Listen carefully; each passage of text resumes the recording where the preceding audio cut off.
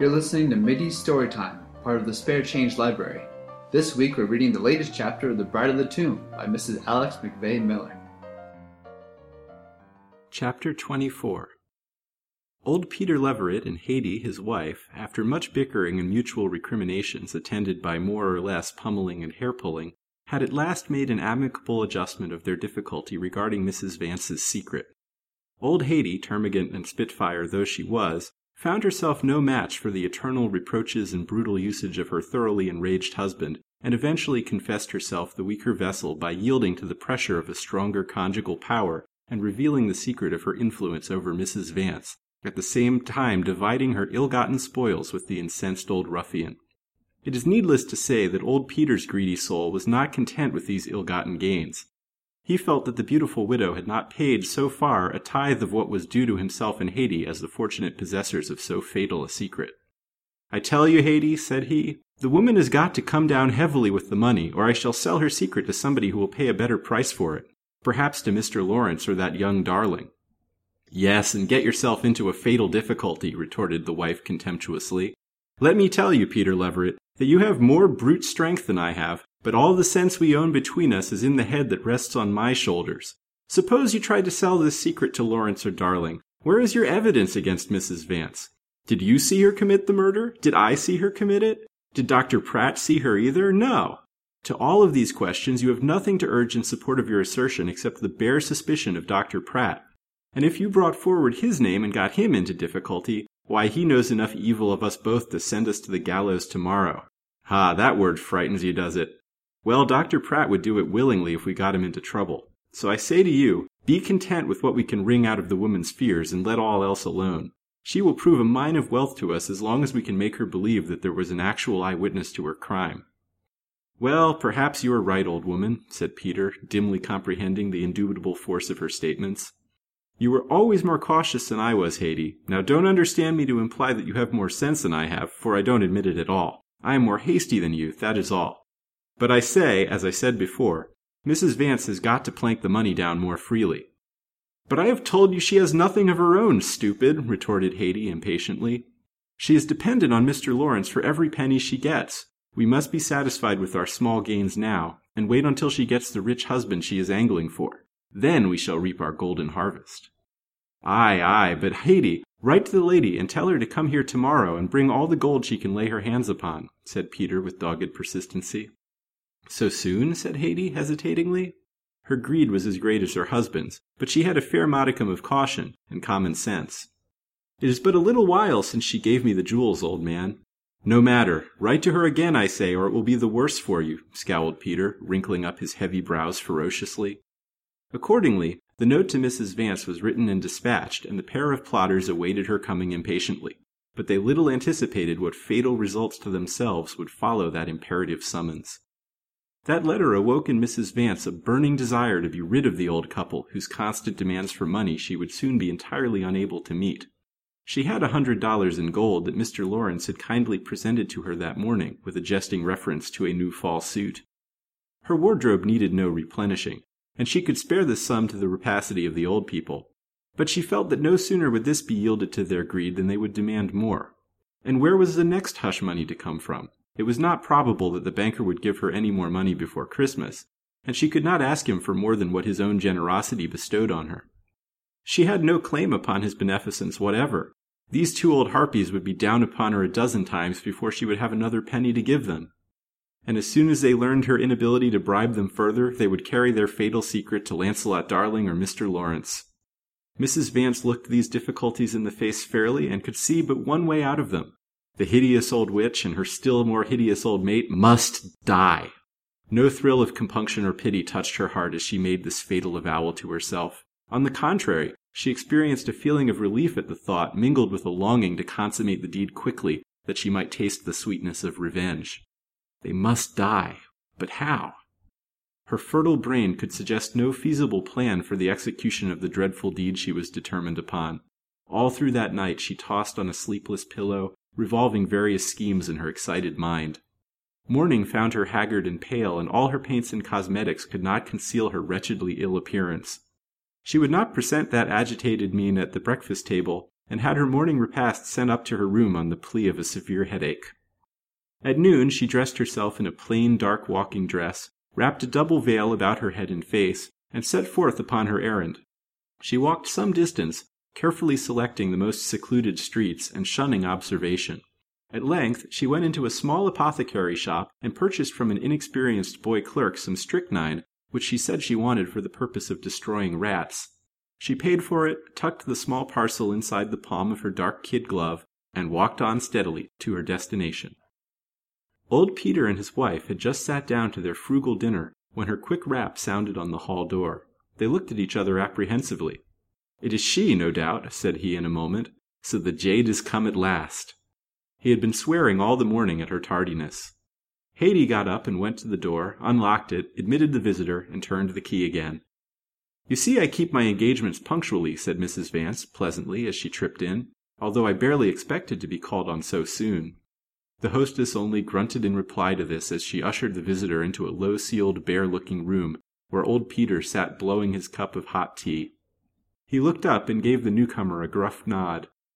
Mrs. Vance stood still a moment, taking in all her surroundings with a comprehensive glance. Then she took the chair Haidee offered her, and placing it in a position to suit herself, she sat down. She had seated herself sidewise from the table, but in close proximity to that corner of it on which sat the old brown teapot from whose cracked nozzle issued the fragrant steam of the hot tea. By raising her hand, she could have poured out a cup of the refreshing beverage for herself, but she smilingly declined the grim offer of the table's hospitalities that was made by the hostess. "I thank you. I do not wish for a morsel of food, but I shall be glad of a glass of fresh cold water. I have walked the whole distance, and I am very tired and thirsty." Haidee arose, and taking a small white pitcher from the cupboard in the corner, went out to the well. At the same moment old Peter arose, and taking his plate in hand, hobbled to the stove for a portion of the mutton chop that had been left in the frying pan for warmth. In that moment Mrs. Vance saw her opportunity. Her hand fluttered over the lid of the teapot and raised it noiselessly, while a quantity of white powder was poured from her other hand into the smoking hot beverage. It was but the work of a moment. When the host hobbled back to his place, she was leaning back in her chair, her hands folded over her lap, and a look of bland unconsciousness on her handsome face. Her nerves seemed steeled against emotion. Old Haidee entered, and pouring a glass of water, offered it in silence. She took it and drained it thirstily with profuse thanks. "Have you brought us any money?" asked old Peter, sharply, looking up from his voracious feeding. "What if I have not?" she retorted, jestingly. "Then it will be the worse for you, my fine lady," he answered, threateningly. Old Haidee had resumed her place at the head of the table. "Pray go on with your dinner," said the visitor, in a patronizing tone. The old woman poured a fresh cup of tea for her husband, diluted it plenteously with milk and coarse brown sugar, then replenished her own cup. At the moment when the old man was greedily gulping his portion down, Mrs. Vance put her hand into her pocket and drew out a netted purse of shining gold coin. "Here is $100 I was fortunate enough to get for you," said she, handing it reluctantly over to the woman. "And you must understand that I cannot possibly get another penny for you before Christmas, so try and economize it the best you can." Haidee gulped her tea down hurriedly as she clutched the purse, and the old man hurried around to his wife's side. "Divide fair is my motto," said he. "Give me the purse, Haidee, and I will count it for you." "No, you don't, old man," she answered, resolutely holding on to it while her husband's fingers worked eagerly. "I will count it myself. Not a coin will I ever see again if I trust this purse in your itching fingers." She poured out the shining mass upon the table and began to count it over carefully, but the sight of it was too much for the grasping soul of the old miser looking on.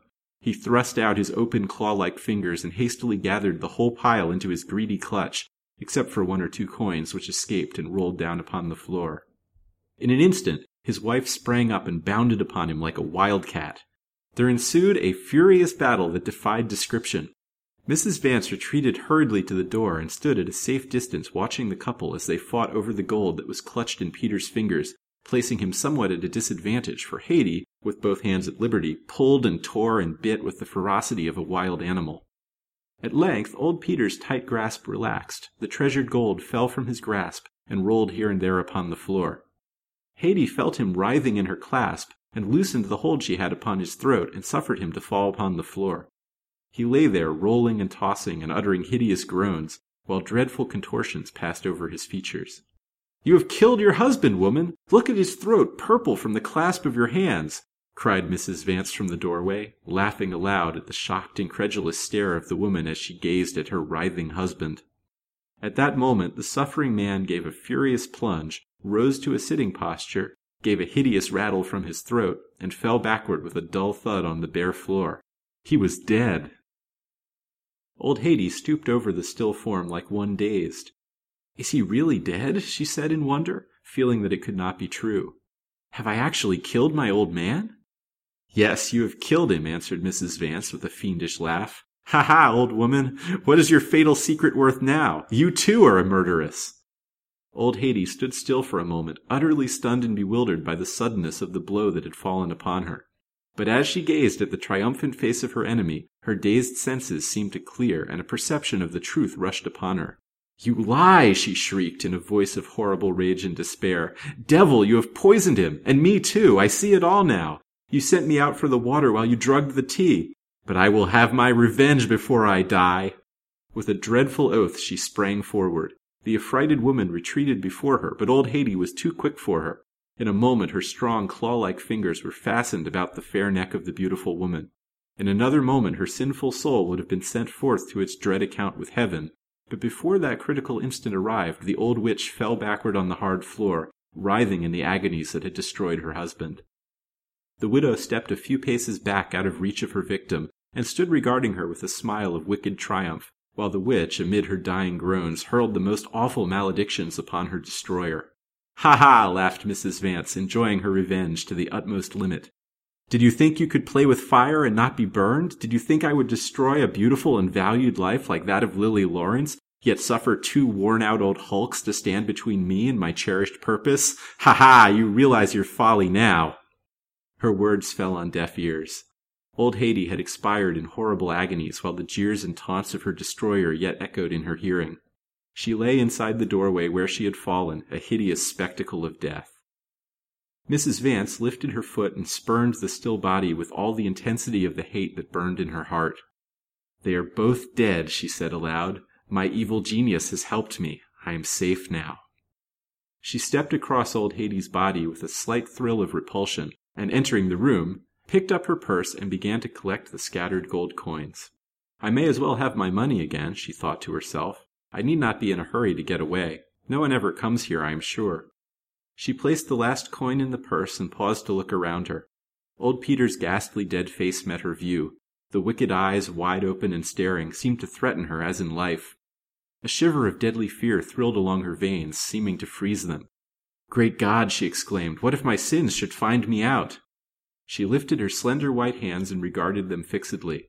"There is blood upon my hands," she said with an irrepressible shudder. "They look fair and white, but they have sent 3 human souls into the presence of their Creator. Pshaw!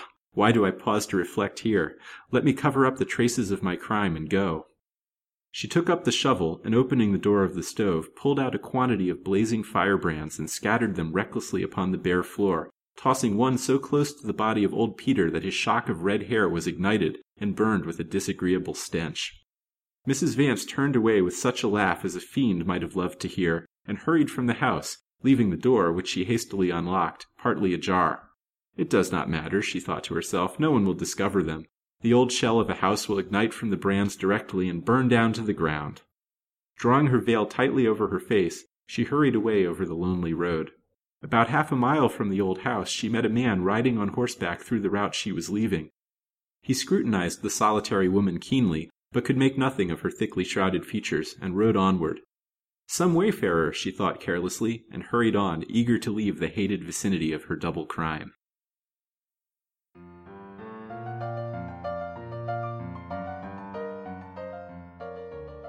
That concludes this week's installment of The Bride of the Tomb. This production of The Bride of the Tomb features the voice talents of Laura Bang and Damian Katz. Chris Hallberg voices the intro and outro narratives. The theme music is The Guava Rag by Brett Donnelly. Mittie Storytime and the Spare Change Library produced by Lancelot Darling and friends. This podcast is brought to you by DimeNovels.org, the Edward T. LeBlanc Memorial Dime Novel Bibliography.